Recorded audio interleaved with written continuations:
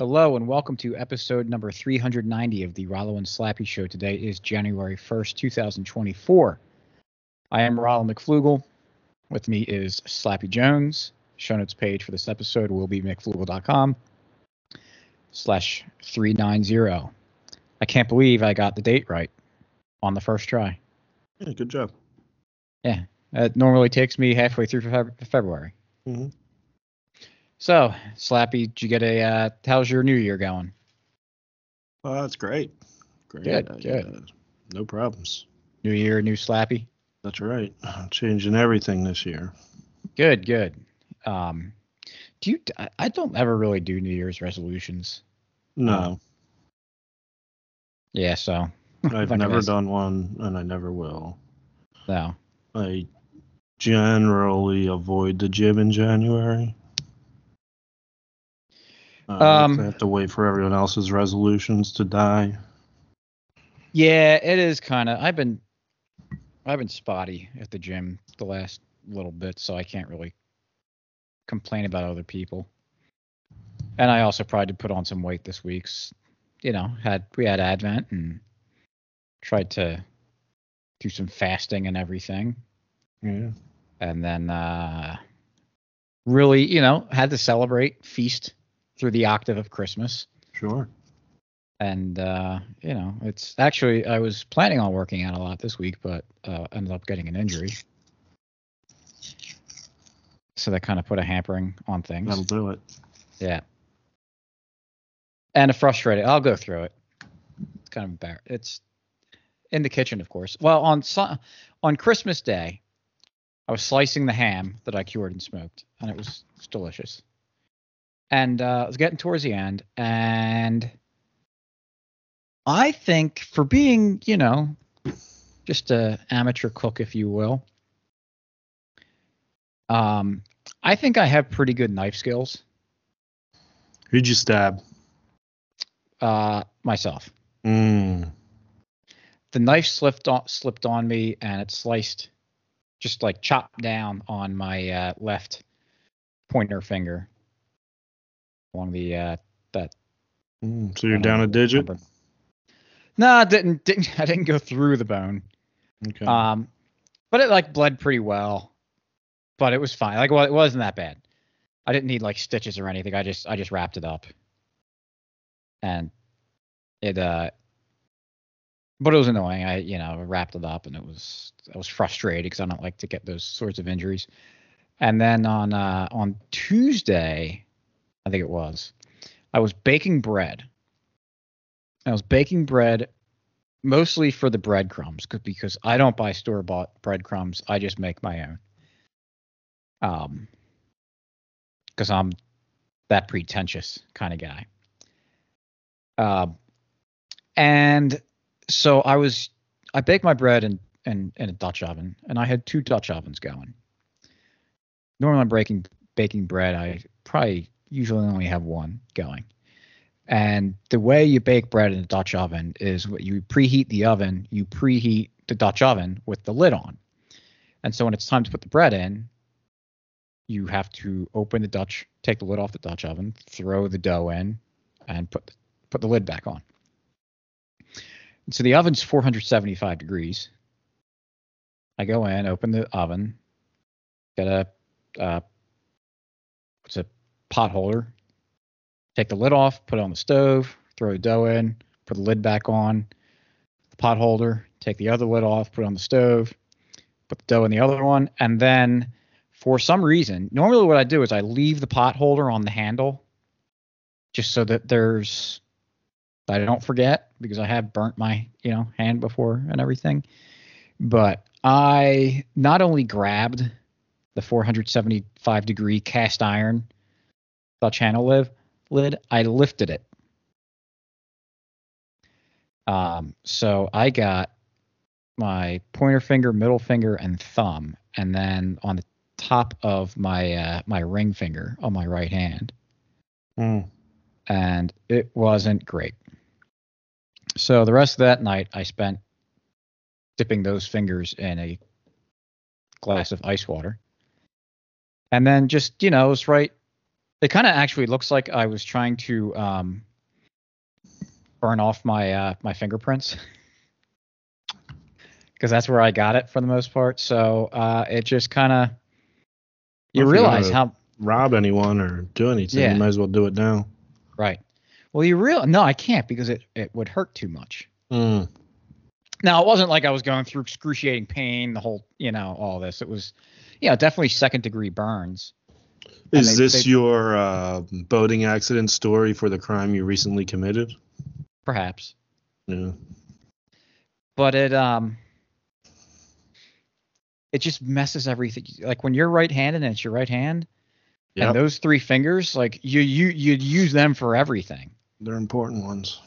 And so, but like, like I said, the pain after that first night, the pain really wasn't that bad. But you kind of like, whether you're trying to or not, you just naturally like protect that. And also, I was trying to be careful with not doing too much because I didn't want to like inadvertently rip the blister and then have that exposed skin. So that's my excuse for not going to the gym and lifting. I did go on my bike for a while, so I did ride that and didn't not do anything. But I'm just worried about. I think this is legit. I don't want to be grabbing weights, putting them over my head, and then shoot a little bit of pain in a finger and shift or something. So I took the week off from lifting.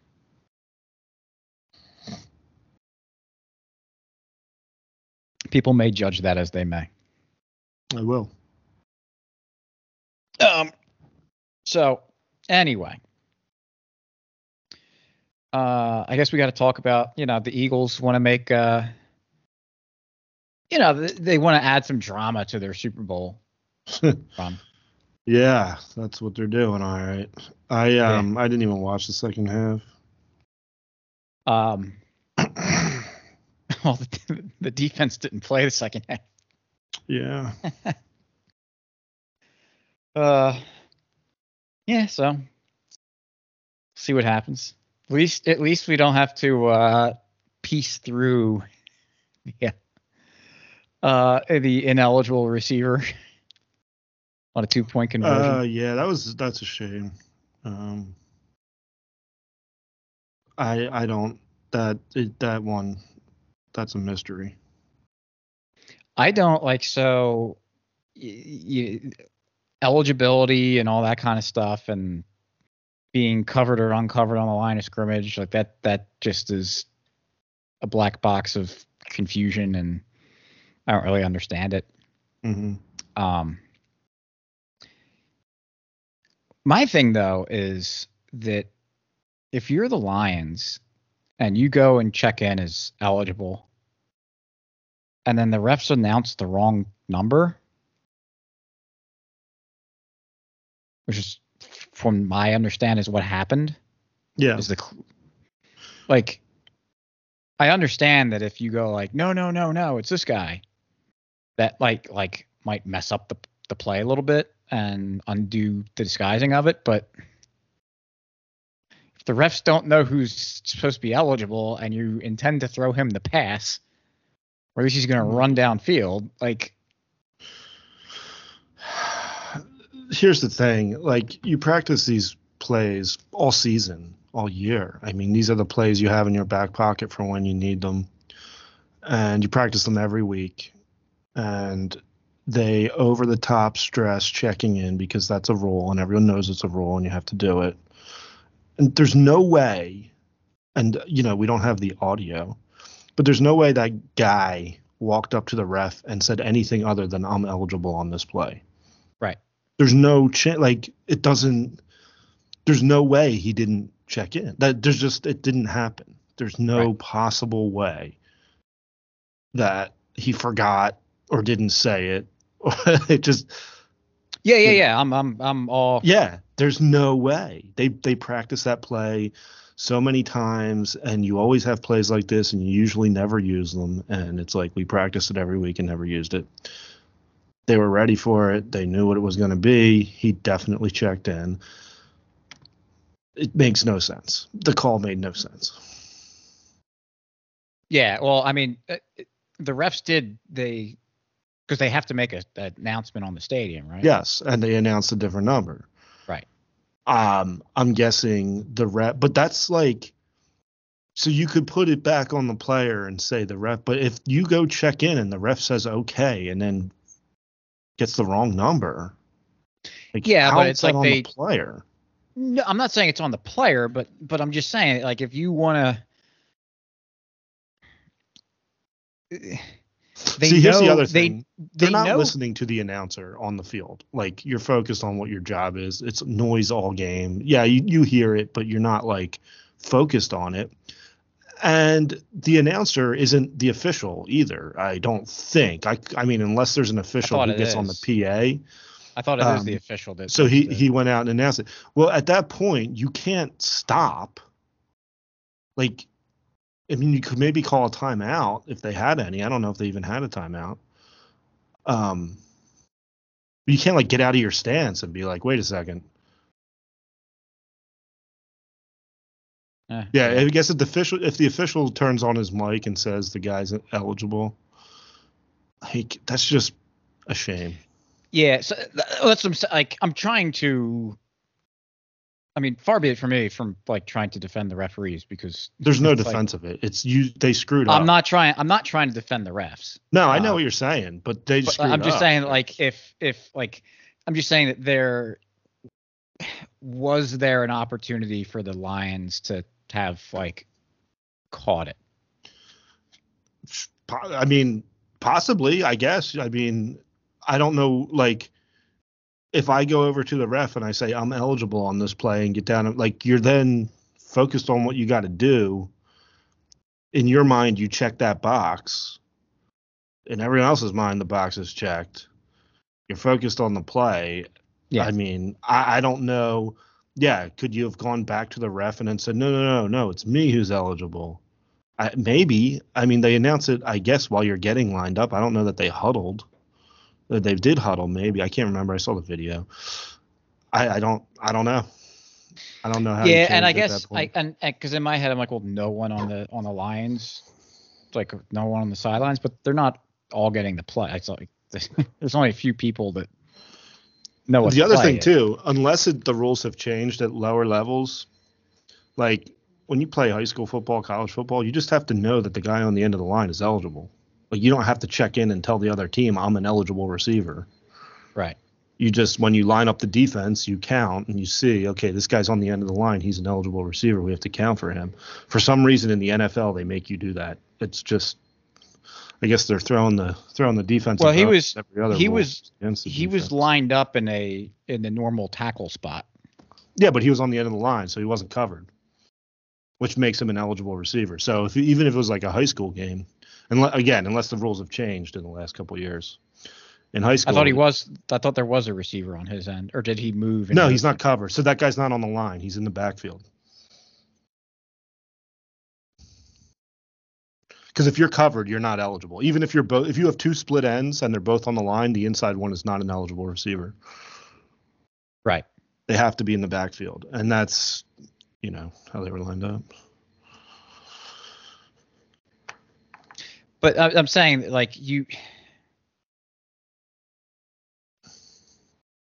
So, all right, I'm sure everyone wants to hear this, but I'm trying, because like I said earlier, I don't understand the cover uncover thing very well.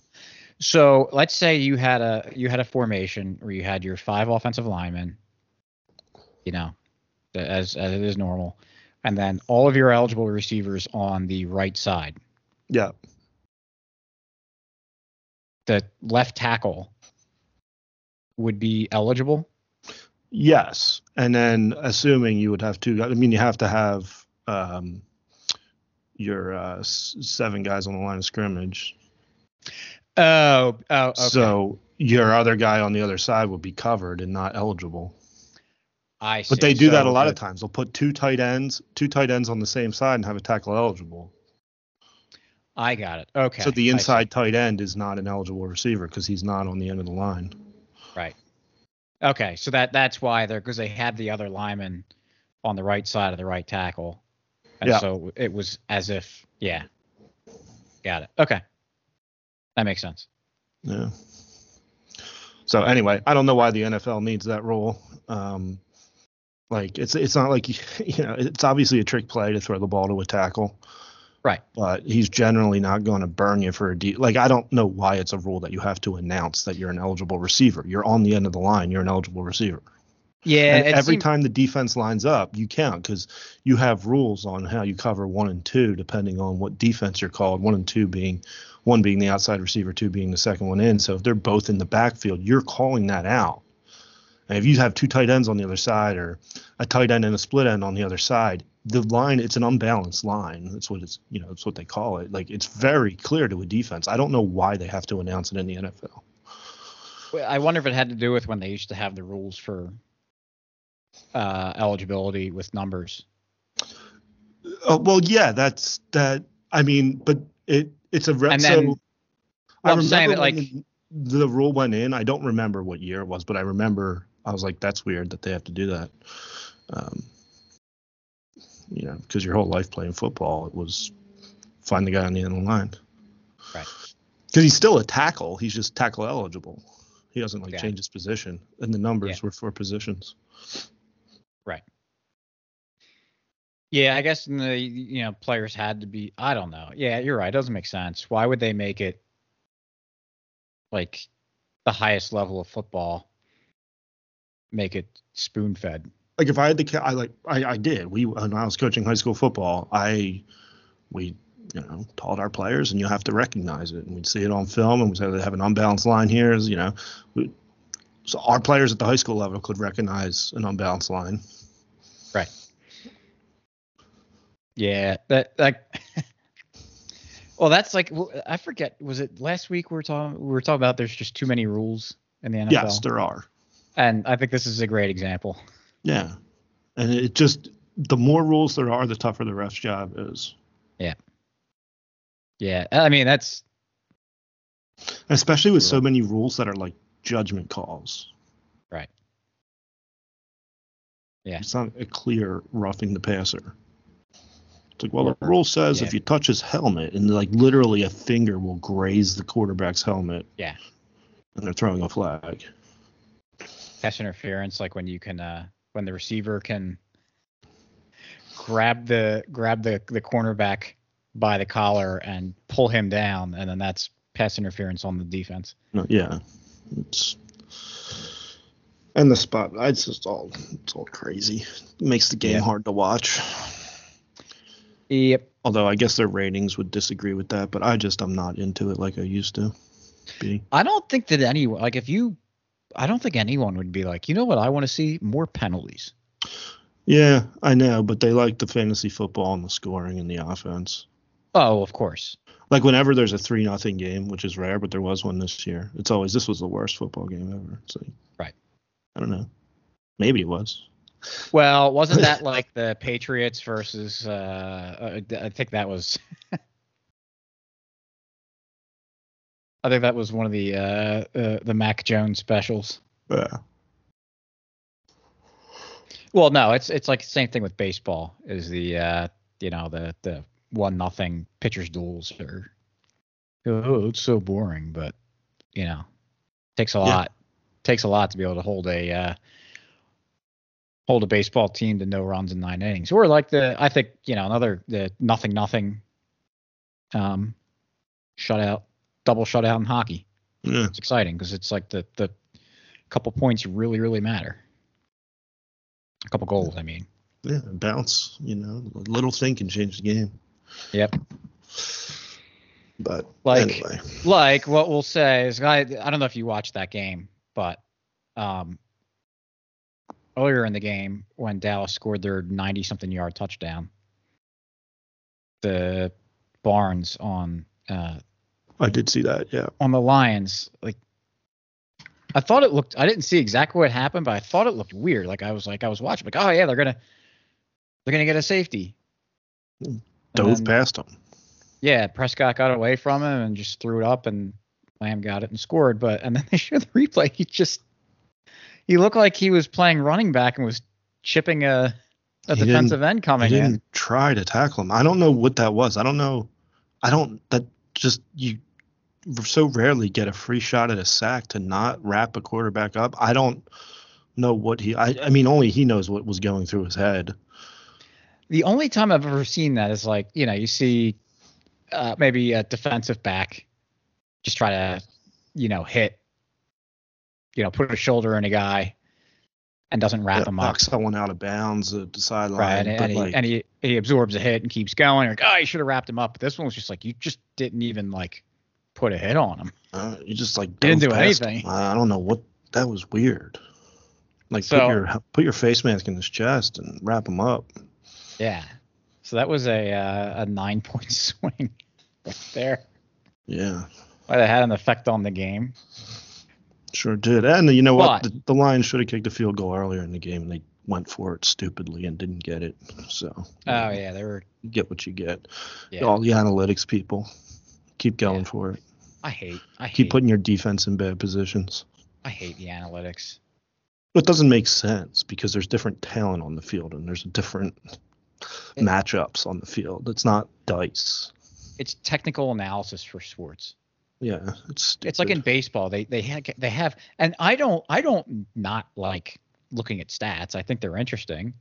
And I think was it last week where, I don't know if we were recording or just kind of talking, but like, I think in hockey, your 5-on-5 goals for versus goals against ratio is like a stat that will like show how good a team is. If your ratio is high for that, then like you're going to be a good team. That's like a good indicator of a good team. So there's certain things, but like with baseball, there's just like so many stats right now. Like I still don't understand what WAR is. Wins above replacement. I don't know how they calculate it, but it's stupid. That is so stupid. It's like, this player, if another player was playing the game, then they would have had these fewer wins. Yeah. I don't know how they come up with that. It's like, I'm pretty sure that, yes, Bryce Harper in your lineup means you're probably more likely going to win than if he's not in your lineup. But it's just kind of like, I guess, do they assume that all players are equal at the professionals and that's why analytics work? I don't know. Because, like, if me and my friends went and played the Eagles, they're not 50% to convert on fourth down. They're 100%. Right. So are they, like, saying all professional players are equal and the matchups are equal and everything is equal? Like, I love when ESPN's like, they have a 62.4% chance of winning. It's like, I know.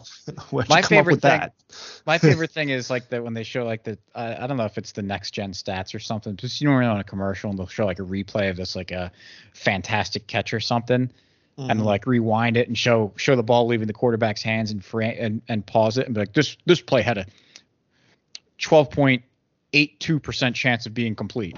It's like, where does that come from? Is it just do you get credibility by being really precise with the 12.82? You know, it's all fake. It's all stupid. It's all made up. Like 12% on who? Based on what? How?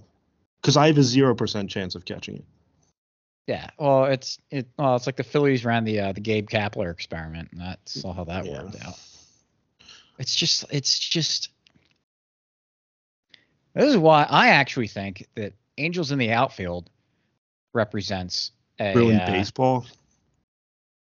It ruined baseball? Is that what you're saying? No, it represented a more realistic and better way to manage or coach a game than the modern day analytics stuff. Because it's like you see the thing where it's like, I think the kid's like, I think you should put so and so in. And it's like, why? He looks over and he sees the angel massaging his shoulders. Yeah. Like, that's feel. Yeah. You have a feel for your players. You know what's going on. Not like it drives me crazy watching, especially in the playoffs, because third time through the lineup, second time through the lineup. Yeah, and it's like, the 12.8% chance of getting a hit versus his 13.1% chance if you had this on a Tuesday, and so the analytics say he should replace he's not changing the pitcher. So stupid. Yeah. I agree. Like, ugh. And it's kind of like, it's also the same thing with, leaving Angel Hernandez to the side for this because he's just really bad balls and strikes umpire. The strike zone box. It's like you'll have a pitch that will like miss by like a quarter of a pixel, and this umpire's terrible. Yeah. Stop it. Yeah. It's overkill. Yeah. But people aren't machines. That's kind of the point I want to make. Right. Well, it's like with the analytics with like going on fourth down. It's like 4th and 1. Should you go for it? It's like, well, the analytics say, this one thing. It's like, well, are you the Philadelphia Eagles? If you are the Philadelphia Eagles and you have a 4th and 1, yes, go for it. If you're any other team, maybe. Depends on, how confident you are with your guys. But like, that's a good example. Like, not every team is made equal there. The Eagles just like are basically only stop themselves only when they mess it up doing the tush push. And, if you put the backup quarterback in and, backup center, I mean, is it the same analytics? Does the analytics change? Maybe it changes. I don't know what they do. Yeah, but it's just stupid. And I just started noticing this week. I don't know if it's the first week they did it, but when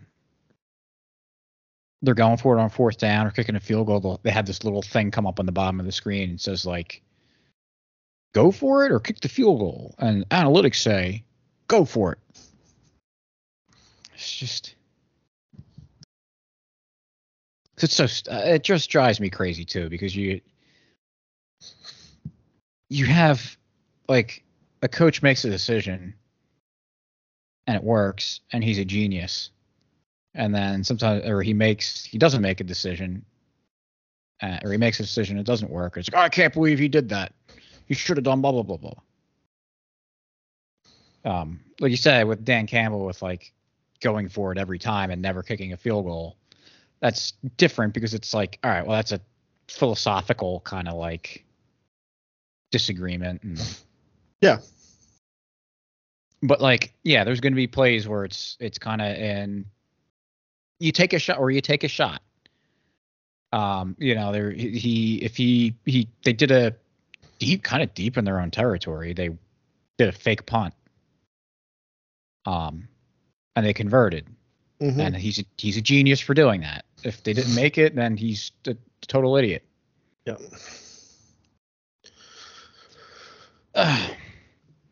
Yeah. I mean, yeah, it's like analytics say that when it's, well, sports reporters are generally morons too. Yes. Commentators, not necessarily, because a lot of them are former players. Yeah, it depends on the guy. But that's the thing with all coaching and all, especially at the professional level, like, they all did something for, like, they're not guessing. Like, you could sit here and say they don't run the ball enough, but you don't know what they scouted all week and saw, and you don't know what their personnel is doing and what their injuries are and what their matchups are. And it's like sometimes a team takes away something and they give you something. You have to take what they give you. And, and as a defense, you'd be like, we'll take out their best player and let them beat us on the run. And then you're like, why don't you pass into A.J. Brown? It's like, well, he's not open. They're not giving you A.J. Brown, so you got to run the ball to beat them, or vice versa. And nobody like these are. It doesn't mean every decision a coach makes is correct, but it's determined if it's correct whether it's executed properly or not. It's like Nick Saban in that game tonight, in overtime, 4th down, 3-yard line, and he does a quarterback draw that gets stuffed. Well, is he an idiot now? Like, he obviously called that play for a reason. They saw what the defense was doing. I don't know that he called it or Tommy Rees called it or whoever, but it's not like they just guessed. Right. Like, Michigan there's professional athletes or college athletes or scholarship athletes, whatever, on both sides of the ball, and people make plays. Mm-hmm. For some reason, the coach is like a genius or an idiot, whether his players make plays or not. Right. It's all funny. What drove me crazy, too, watching the Eagles game was that, well, many things drove me crazy, but on the topic of, analytics and announcers, it was like in the beginning of the second half, they're complaining the Eagles weren't running the ball enough because the Cardinals had given up like 8 billion yards running the week before. And you're like, and I agree. I think, in my humble opinion, I think the Eagles are a run first team. But they were complaining that, like, in the first half that the numbers were lopsided for passing. And it's like, the last 6 plays, they only passed the ball. It's like, because they had the ball 3 times in the first half, and the last drive was a 2-minute drill. So you're not running the ball there. So it's like they've only run the place 6 times on 15 plays. Yeah. I mean, the defense could get the Cardinals off the field. Right. But it's like, yeah, you take out that 2-minute drill and they were even. Right. But like, you can't even, like, you just are such a slave to just looking at numbers and stuff and be like, well, the numbers show this, without like taking any of the situation into account. That's why I always think it was funny. Like, back when Andy Reid was coaching, I used to follow a lot closely back then. And people be calling up sports talk radio being like, they threw the ball 65% of the time. That doesn't mean anything. Who cares? I know. Run the ball. Like, maybe the reason Brian Westbrook is good is because he's not getting 30 carries a game. It's like, well, he got 15 carries and 100 yards. Why didn't we give it to him 40 times? Yeah, it's you got to set up your plays. Like, every offense has a philosophy, and it's all funny. I think, there's just no way to know what a team is doing unless you're there every day. Mm-hmm. You can look at it and you can guess what they're doing, guess what they're thinking. Like Tony Romo, his first year in the booth was incredible, but he was right out of the game. He knew, certainly knew the Cowboys. He knew their coaching, their players, and you get a feel. But he doesn't know what they talk about during the week. Right.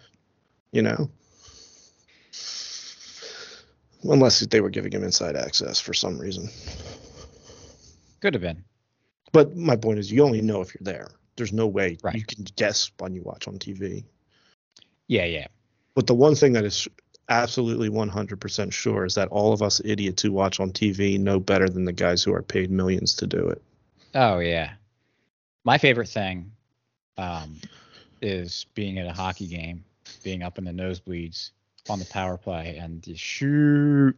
Well, in fairness, how many times have goals been scored without a shot? It's happened. Morgan Frost did it kind of recently. Yeah, it's happened. But, I mean, let's look at the analytics on that. Yeah. Yes.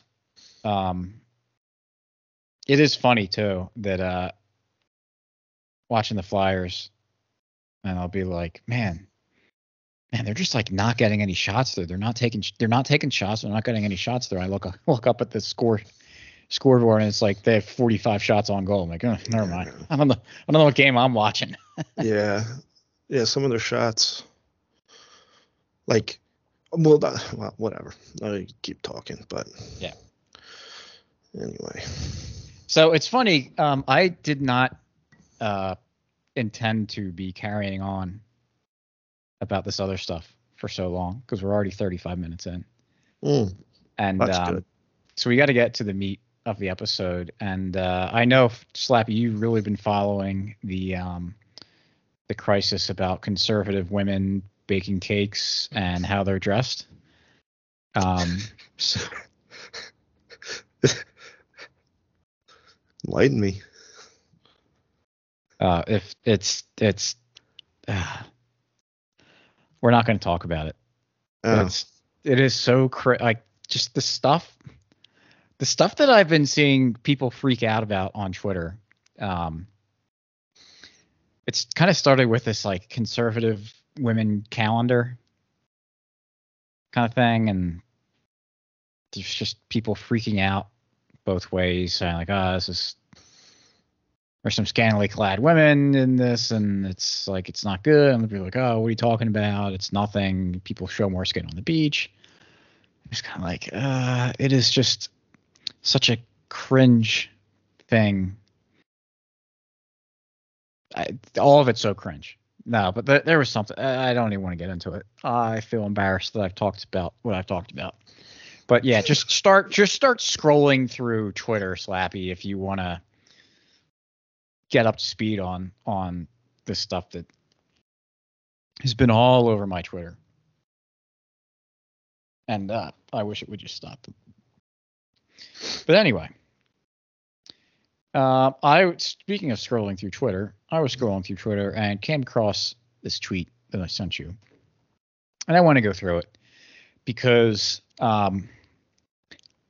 there's a lot of Bitcoiners right now are thinking that we are poised in this next year, that Bitcoin's going to like rip everybody's faces off in a good way. Apparently, the SEC is supposed to give a final ruling or blessing or on the ETFs coming up, and if that is the case, I do think that it's going to probably make the price rip. I know there's a lot of people like, oh, you should hold Bitcoin, not the ETF. Yeah, I get that.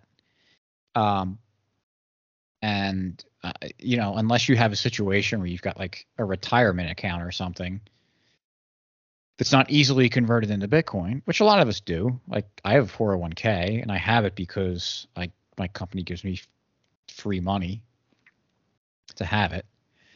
So if I could get exposure to Bitcoin like through an ETF for my 401k, like I think that's a good thing. And I think that's better than having it in the stock market or whatever. Like, so, and then there's just like the boomers that think that Bitcoin's stupid. Once BlackRock says like, oh no, Bitcoin's cool, they'll be like, all right, yeah, I can go through like my, the desktop or the website that I'm used to and like click on buy Bitcoin through Fidelity and I'll do that. But anyway, it's just like an inevitability of this kind of stuff is going to happen. If Bitcoin's going to monetize, we're going to see it just start absorbing stuff like this, and that institutions are going to start adopting it in the ways that they will take on whatever asset they are. So regardless, like you can't be surprised, you can't be upset, regardless of what you think about what an ETF is and this other financialization of Bitcoin. It's just the inevitability of it happening. Like if you think that people are going to adopt Bitcoin, this is the way that like it's going to get adopted along with all the other stuff. And so like one of the things I'm wondering about this, Slappy, and jump in with your opinion on this, is that like I was talking to someone else about this recently, is I still don't really have a handle on what now the general population, their understanding of Bitcoin, like they just don't. We know that, but like people in like finance and financial institutions and banks and all this kind of stuff, like guys that are not CEOs, but like maybe middle or upper management type, kind of higher level people. if they like get it at all, or if someone that's kind of like relatively, I don't know, someone that's like managing a lot of money for Chase or something, who's bound to get some sort of exposure into Bitcoin. Like soon, if he like what his knowledge of it is, if he's someone that thinks like, oh well, yeah, they'll just like, if he has any like idea, for example, of the supply cap of Bitcoin, that there will only ever be 21 million of them. If he understands that that's how it works, if he believes that it's going to stay that way, if he understands why it's important, like I really don't know what a guy like that thinks. And because it's relevant, because if they don't understand it, then they're going to get caught kind of potentially blindsided by what Bitcoin's going to do. And so you have these people that are like, you know, let's say good at their jobs. They're good at managing money. They wouldn't be there if they weren't. Now you could say all the things that you want about the fiat system and everything, but like people that are good at their jobs, seemingly intelligent people that are just like utterly ignorant about Bitcoin. I don't know. Do you have any opinion on what you think how these guys think about Bitcoin? I mean, it's at this point, if you're just existing, like you have to acknowledge Bitcoin. Yeah. Real quick, I did just search for conservative calendar and I found it. I don't know who most of these people are. Yeah, I didn't know who most of them were either. Catalina Lauf. I don't know. Brittany Jean. I've heard of Ashley St. Clair on Twitter. Yeah. Peyton Drew, never heard of. Riley Gaines is a swimmer. Kim Classic. Don't know her. Bethany Bartlett, don't know her. Anyway, what do I think normal people think about Bitcoin? Well, not normal people, because we know that answer. Yeah, but I'm talking about people who people that are like in financial institutions. So you were looking at the calendar while I was trying to explain. Yeah, I wasn't listening to you. I apologize. But if we're talking about people in finance who have awful opinions on Bitcoin, which we hear all the time, is that what you're getting at? No, not that they have awful opinions. It's just that we don't know what their opinions are. It's just like a guy who like manages a lot of money. Oh. Or manages a lot of something. He's not like a CEO. He's not like super high level. Yeah, I think you're just trained. Like it's just like in academia, in a way. Like, you know, you go to med school and you learn this, and you learn that this is how you figure things out, and then you go out in the world and you go refer to this book, and this is how you do it, and that's just how it's done. And I think that's kind of what it is with finance. Is you get in the business and maybe you're managing money. You read all kinds of books on managing money, on all different kinds of philosophies on how to pick stocks and pick investments. And the idea of sound currency never even enters the discussion. It's like not even an option. So it's not even on your radar. And then you hear someone say, well, it's sound money. And you go, okay, but I know what I've been doing this for 25 years and I've gotten this return in these many years.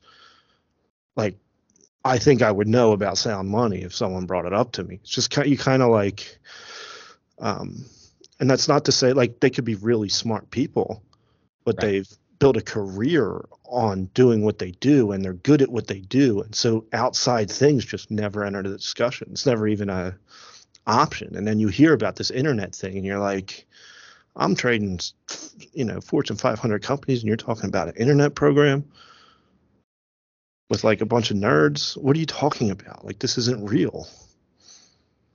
Yeah. Well, and in fairness to them, you know, in my industry, if, you know, just some people on the internet started coming up and saying like, oh, actually all this stuff about, like everything you're doing about refining is wrong. It can be done better this way.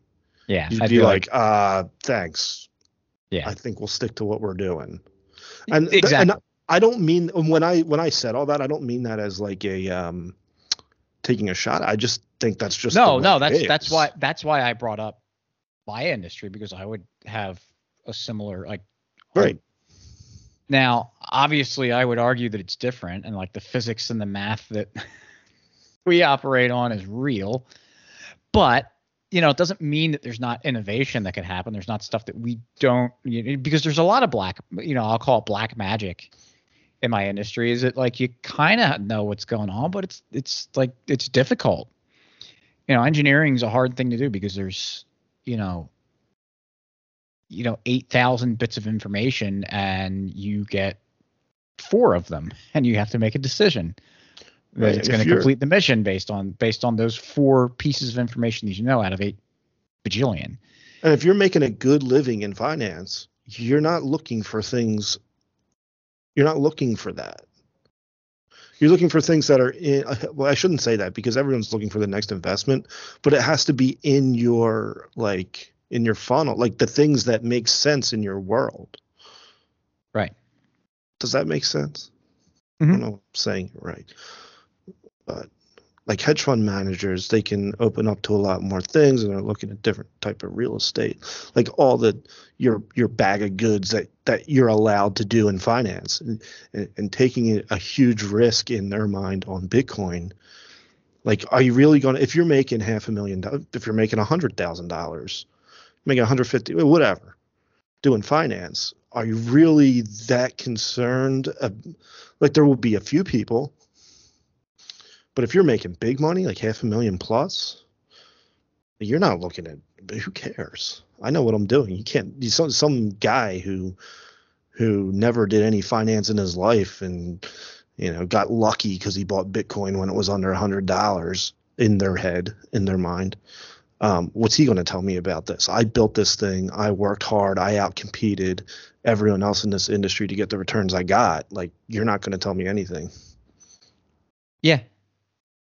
And I get it. I can just imagine like having a conversation with these guys, like, well, what's your background? Like, oh, I learned it engineer from the internet.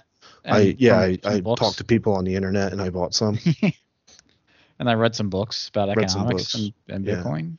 And I know economics better than you. And they'll say, no, you don't. I know. So. Well, it's funny because I remember I was at a bachelor party for a college friend, and this was a while ago. This was before I was.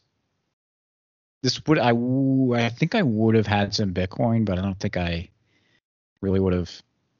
This was before like the run up and everything, so I really didn't understand Bitcoin very well. But I at least like kind of understood fiat.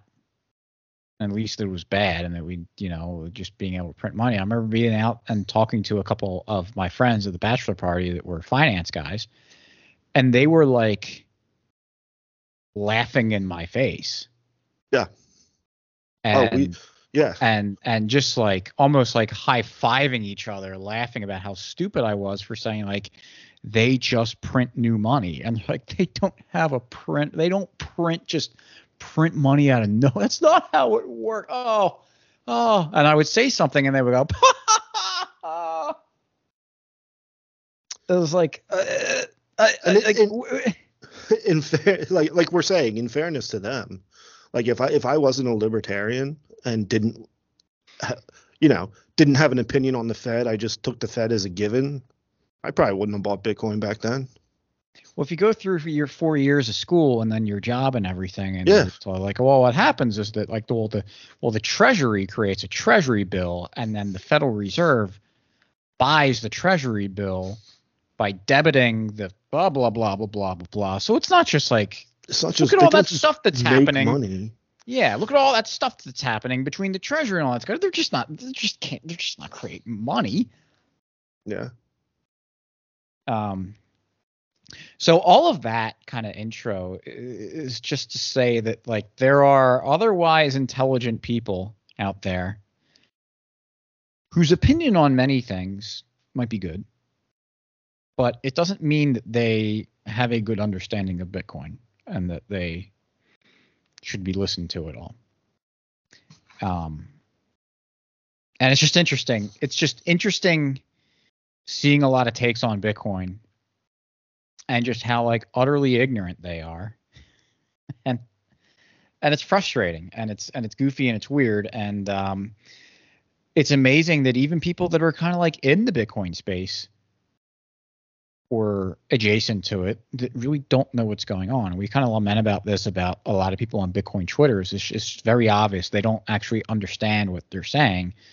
They're just very good tape recorders and can repeat back very eloquently what they heard, but they don't understand what's going actually on, because like when the rubber hits the road on stuff, they're like freaking out as opposed to being like, well, you like, why are you so concerned about this? Like with the ordinal stuff.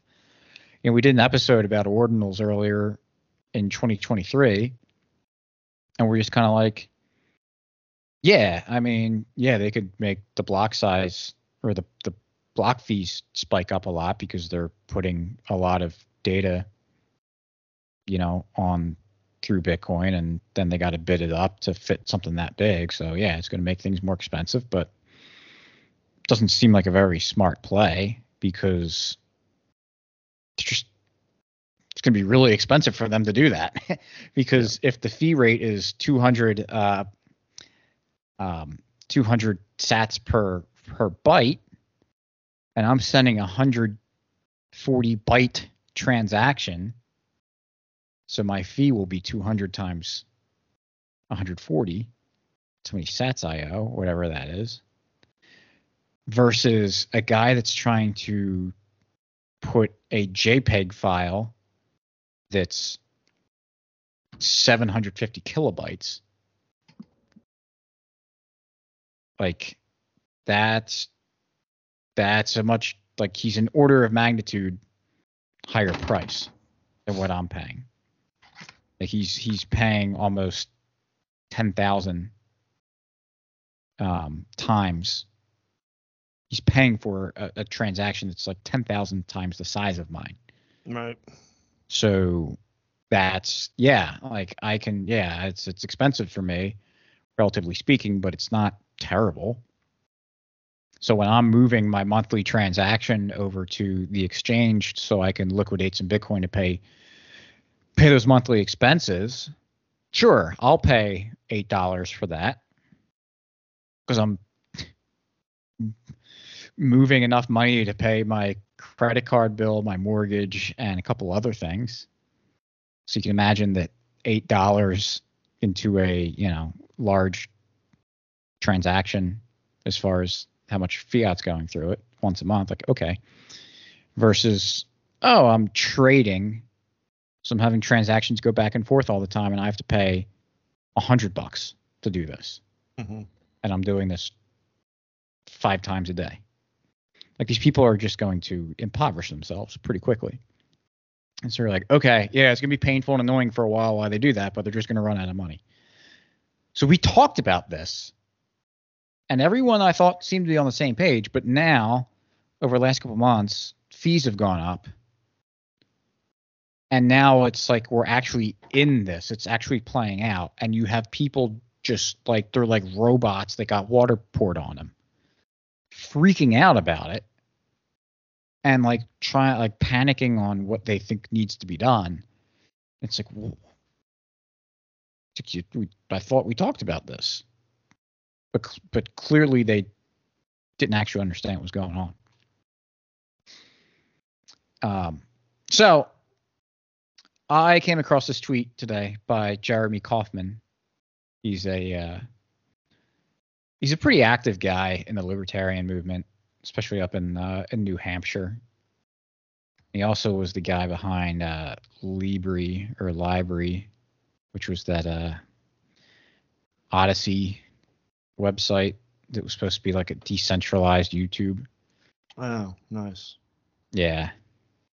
So we could talk about that a little bit because that'll kind of be relevant to this tweet. But I posted this on December 27th, and it was there's this video clip of Vivek Ramaswamy. Is that his name? Yep. The Republican presidential candidate. Yeah. By the way, I heard he's not actually even eligible to run for president. Is that so? That's what I heard one time. I don't know. Like, is he born in America? I think he like wasn't or something. Let me see. I'm getting sidetracked already. We've been sidetracked like. Oh no, this says he was born in Cincinnati. Yeah, I don't know. Is he 35? Never mind. He's 38. Never mind. Those are the only rules I know. I don't know. I'm sure there's others. Yeah. But he was on this thing. I don't know what this is, but it's just like a short little video clip, and the thing at the bottom says "Stand with Crypto," and the background of where he's sitting has it "Stand with Crypto" all over it. So, the first in the nation crypto presidential forum. Okay, so I guess there's some cryptocurrency kind of thing where they're trying to, get these candidates' opinions on this kind of stuff. And the question was, and this is a 15-second clip, so I don't know what else I talked about, but apparently the question is like, oh, well, can you tell us about your cryptocurrency portfolio and kind of what you have? Which is a goofy question. Like, what's your stock portfolio? What's your bank account look like? Yeah. It drives me crazy that people think that, like, and it happens all the time. Probably happens to you too. Mm-hmm. You get the question, like, you talk about Bitcoin, so it goes, well, how much do you have? Yep. I'm like, I'm not going to tell you that. Like, oh, come on. It's like, why do you think that's okay to ask? How much money is in your checking account? What's in your 401k? Oh, you're kind of offended I would ask that? So why do you think it's okay to ask me how much Bitcoin I have? It's stupid. Ugh. It's not stupid. It's actually incredibly arrogant and ignorant. Yeah. But Vivek kind of gave a kind of standard answer. He's just like, I have a third party manage my finances. Which is a polite way of saying, like, yeah, screw off. Mm-hmm. So Jeremy Kauffman, had that clip, and he posted a little thing. So, Slappy, you want to read it or you want me to? Sure, I got it up here. Okay. So he says, cryptocurrency is 14 years old. Yet all the CoinDesk interviewer can ask Vivek here is what cryptocurrencies he's investing in. The interviewer doesn't ask how Vivek is using cryptocurrency. He doesn't ask what products or services or apps are being used. He doesn't ask what Vivek is buying or doing online that he couldn't before. He asks what cryptocurrencies Vivek is buying and letting sit, hoping they go up in value. It's possible the fiat monetary system will collapse and cryptocurrencies will replace it. It could be a smart bet to buy Bitcoin if you think that will happen. Cryptocurrency was supposed to be so much more than this. It was supposed to give average people the ability to financially transact that governments couldn't control. It was supposed to make possible uncensorable apps, uncensorable financial markets, and so much more. But essentially none of that has happened. None of it has happened. And while government itself is partially to blame, a huge part of the problem is that almost no one working in cryptocurrency thinks of it as anything other than something you buy to make number go up. It makes me sad. Does it make you sad, Slappy? No. It's funny. Before we started recording, we were talking about immigration and how that the cycle in the libertarian circles is happening again. It was like 7 years ago that immigration was like the hot topic, controversial thing going on, and now it seems to be happening again. It's the same argument, same stuff happening. And around that time too, that was the beginning of the run up of the price of Bitcoin, and you had all the altcoins coming up and everything. And this was what Jeremy's talking about right now, was basically all of the kind of the basis of the argument back then for all of the altcoins and stuff. Yep. Because it's like, yeah, you Bitcoin people, you saying Bitcoin needs to be a store of value. Well, we want to use cryptocurrency. We need to have apps. We need to have the killer app.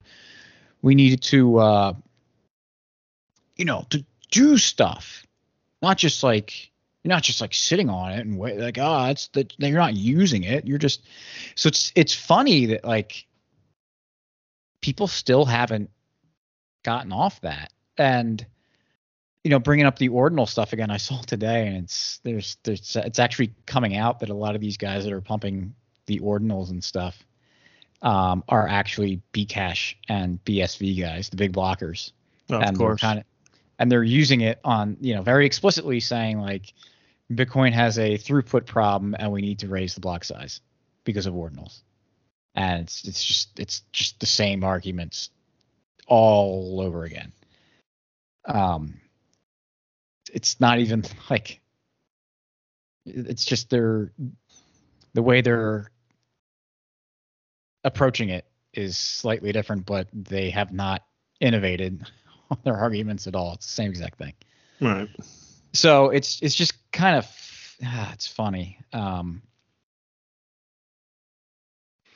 I don't understand. And I see this, and like we have our podcast, and we've been talking about the Get On Zero stuff and talking about how Bitcoin fixes this and going through the economics and everything.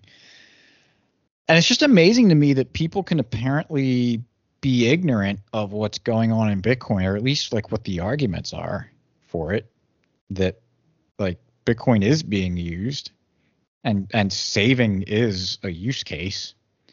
But like, okay, it's like this stuff needs to be, it takes a while. How do you think if you're going to change the monetary system, how would you think it's going to look? You think people are just going to like wake up one day and just be like, I'm going to start using blah, blah, blah. Oh, guess what, honey? We have new money. Right. Oh, I'm going to go to the Acme this afternoon, so I better get my Acme coin so I can buy stuff at Acme, and then I'm going to go to Lowe's later, so I got to get my Lowe's coin so I can pay for the stuff at Lowe's. I want to watch TV, better have TV coin so I can, watch that, and then I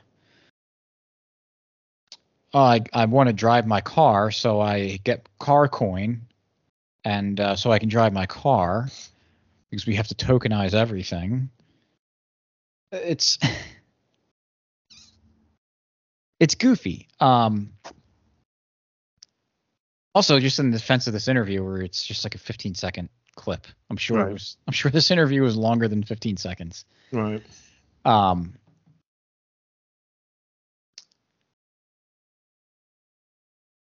like, I think it's reasonable, I think, to ask like this, or it's 14 years old. At least Bitcoin is. Mm-hmm. It's funny too, because this is also maybe I'm getting nitpicky, but like Bitcoin didn't just like pop out of nowhere 14 years ago. Like, there's a lot of stuff going on before that. It was just the next iteration of these attempts at Trying technology things, at digital money, and they finally figured it out, and it finally worked. So I think it's kind of misleading to say that like, it's 14 years old and a novel right thing. We haven't done that much, but if you go back to when all this stuff first started, the people were like, the fiat system isn't good. We need to figure out a way to not have this. All of a sudden, the 14 years out of that doesn't seem like such a long time. And so maybe when we see that, it's like, oh, it's 14 years, but it's been decades that they've been trying to figure something out. And so maybe perhaps when you take that step back, you gain an appreciation for how things are moving. 14 years, even 4 years ago, if we were saying that like BlackRock was ready to launch an ETF for Bitcoin, yep, Would you have said that was going to happen in 4 years? I mean, it's like there's a lot No, going on because I remember talking to Vake. It was probably 20. I forget when it was. Maybe 27. Ramaswamy. Yeah. And I remember him saying he thinks Bitcoin will go up to 50K in like a couple years. And I remember thinking like, wow, that's aggressive. Oh yeah, yeah. I forget what I was going to say. You're talking about BlackRock coming out with a. Yeah, but yeah. So like, you got BlackRock and a couple other major players that are trying to roll out a Bitcoin ETF. You've got El Salvador has already made Bitcoin legal tender, and like really doing a lot down there, and some other stuff going on. You're gonna be like, nothing's happened. Yeah. This is so sad. It's such a disappointment. Nothing's being built. Although there's just like so much infrastructure that's being built on Bitcoin. I mean, that was the thing. 10 years ago, the price was going down. I don't have my chart in front of me, but I believe the price hit 1,200 and was on its way down to like $200. Yes. And you're telling me 10 years ago, someone said in 2024 it would be $45,000. That anyone would have said nothing happened with Bitcoin? Right. Well, it's just the mindset of these people that love the scam coins. It's so bizarre. Yeah. They just will gaslight you into believing that like this stuff never happened, or it's just like the big block thing. The big block thing before was Bitcoin can't scale, and you need a scaling solution because everything needs to happen on chain. And then people were like, well, there's the Lightning Network. And people were like, oh, that's vaporware. And that's not going to work. And now, like, the Lightning Network works really, really well. And it's, like, built out pretty well. And there's discussions about other scaling things on top of the Lightning Network. And a lot of stuff, a lot of innovation happening there. So, again, like, you're saying, like, nothing's being built. And, yeah, like, that's the kind of stuff that, yes, Lightning's good. It's going to make number go up. This other stuff with Bitcoin, it's going to make number go up. But that's important. If you want this thing to last, if you want to have staying power, why is not the most important metric for something that's trying to become the monetary standard that it's not the purchasing power is not going to go up? That is, man, you want to talk about analytics like we were before? This is actually the analytics, the numbers thing that you're looking at. You need to have some patience, and that's why when you have like these bear markers and the price is going down, you're like, it's frustrating, but it's, overall it's going to go up. And people are like, well, it's going down, so how could it be doing what you say it's going to? It's like, it's not going to be. There's price discovery. It takes a while. But overall, I mean, I don't think anyone can say that Bitcoin's done anything than go on an upward trajectory.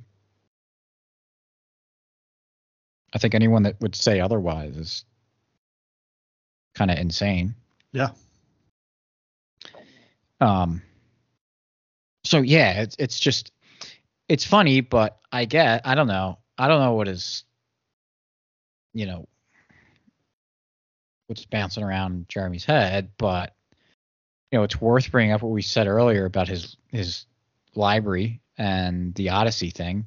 So he decided he wanted to make a basically a quote unquote decentralized YouTube,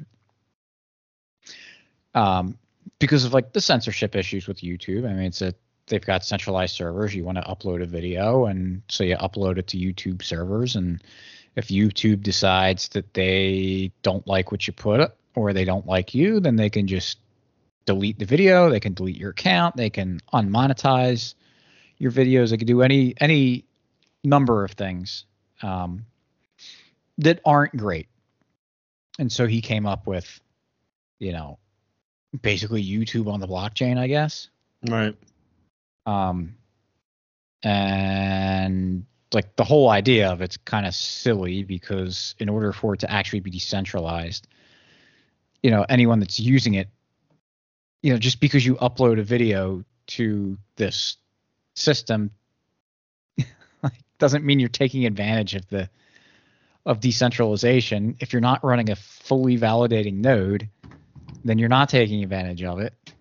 And if your blockchain is trying to, run video, that means that everyone has to have a copy of every single piece of information. It's not going to be decentralized. Yeah, it's such a massive amount of data that no one's going to be able to run that hardware. And so it's just anyone that's actually going to do it is just going to, if they want to run a node, it's going to be outsourced. It's kind of funny that like I get the concept. The idea would be really cool, right? A decentralized YouTube, like you said. But if you're actually going to put it into practice, that doesn't cross your mind. Right. Like you didn't think of that and go, this will never work. Mm-hmm. And then he got like sued by the government. And they basically, I don't know if they actually shut it down, but like for all intents and purposes, I think like the government won their lawsuit against him. Oh, interesting. And so it's kind of like, I think that's why he might have said like, while government itself is partially to blame. It's like, yeah, like your project failed because it was doomed. Yeah. Because it wasn't a good idea. Like this stuff needs to be government hard. If like what the government did to Jeremy and his stuff, they could not do to Bitcoin. Like he was the CEO. Mm-hmm. That's actually in his Twitter profile. I'm looking at it right now. It says former CEO of Library.com. Like, oh, so if the government wants to go after Bitcoin, they're going to go after the Bitcoin CEO. What's Satoshi Nakamoto's phone number? Yeah, give him a call. So, like, if you're looking for these uncensorable apps, uncensorable financial markets, and all this other stuff, like it doesn't work. It's impractical. It's silly, and it's not like we needed experiments on this, and like you were the honorable soldier that went out and sacrificed himself for the purposes of exploration. No, like we're all predicting this. We're all saying it very clearly on no uncertain terms that like, no, you are not government hard. The government can knock on your door and threaten you and say, you better do what we tell you or else we're going to make your life really, really terrible. Mm-hmm. And it's unreasonable to expect anyone to do anything other than capitulate. Sure, the guy's got a family. He doesn't want to go to prison. Right.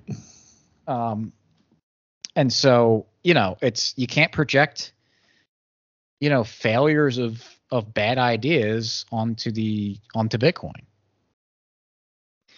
And so, like, this is why people have to get out of this crypto mindset. Because when you lump Bitcoin together with all this other crap, well, of course it looks bad.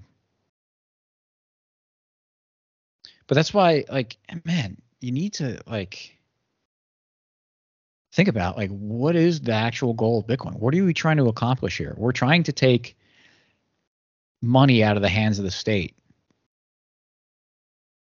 That's it. I say that's it, but there's a lot of stuff that comes from that afterwards. Mm-hmm. So, like, let's focus on that. Let's separate that from all the other, ideas that are floating out there. So, I think we are still very, very early. Yeah, if you haven't bought, buy. I wouldn't Yeah, I wouldn't put it past the stand with crypto thing to have like that was the most intellectually interesting thing that they asked Vivek Ramaswamy was, so what are cryptocurrencies you invested in? Yeah. I mean, the fact that it's just like a stand with crypto thing and it's just it's going to be silly. Yeah. But it just means we're so early. Even a guy like Malay. I still don't know actually Guy how in to Argentina. pronounce. Yeah, he's still kind of like, not. He's not really a Bitcoin guy. He's not against it, but he's not a Bitcoin guy at the same time. And you would think that for someone who's doing all the stuff that he's apparently trying to do, you'd think he would be. Yeah. So man, we're just still so early, and that's why I was kind of saying before about these like hedge fund managers and these guys in the financial institutions. Like if they don't know what's coming with Bitcoin, that's why it's like all these people say stuff like, "Oh, well, the ETF is priced in, or the halving's priced in."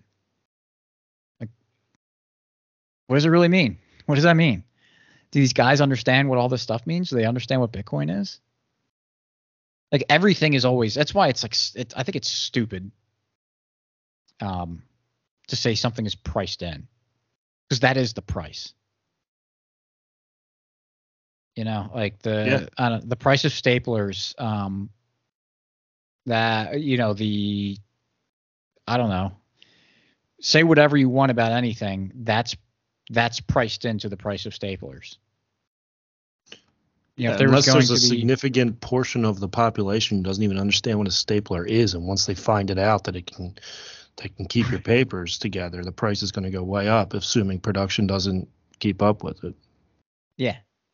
Just imagine that half the population didn't know what staplers were, and they would be really valuable. We were making staplers at capacity, so you could not add any more staplers. Right, and if they had staplers, it would make such a huge difference in their lives. And we were telling them about the staplers, and so they knew staplers existed, but they didn't telling us about paper clips. Right, and they really didn't care. Like, yes, that knowledge is priced in, but it doesn't mean that like. Doesn't mean they're not going to get the knowledge eventually. Right. It's like a midwit kind of talking point. It is. Makes you think you sound smart, but it's just saying words that don't need to be said. It's a waste of time. So I hope that Jeremy sees the light and gets not sad anymore and get happy. Yeah, just appreciates what Bitcoin is a little bit more and prices himself in so he can take advantage of it. Because I mean, if he's he's a free state guy up in New Hampshire, and Bitcoin could do a lot of wonderful things for them up there and for people fighting the evils and terribleness of government in general. So yeah, I hope these people figure it out and just shed this the big blocker altcoin scam mentality of like, oh, it's got to have that killer app for it to do something. What's going to make people want to use it? It's like what we talked about a couple weeks ago when I listened to that Bitcoin Cash podcast, and they were still like trying to figure out like, I think they were talking about like some social media service where they're saying this is going to be the killer app that's going to drive adoption. It's like, well, how about the thing that drives adoption is just what the actual purpose for the thing is? So we'll see. I'm hopeful. Likewise. Yeah, the sneeze. So happy New Year, everyone. Yeah. Hope you. It's a leap year too, so you got an extra day. We get to enjoy 2024 even more than 2023. Yes. So, all right. Well, I'll let you go. We've been going on and on enough. So, show notes page for this episode is mcflugel.com/390. And thanks for listening, and we will catch you next week. Peace.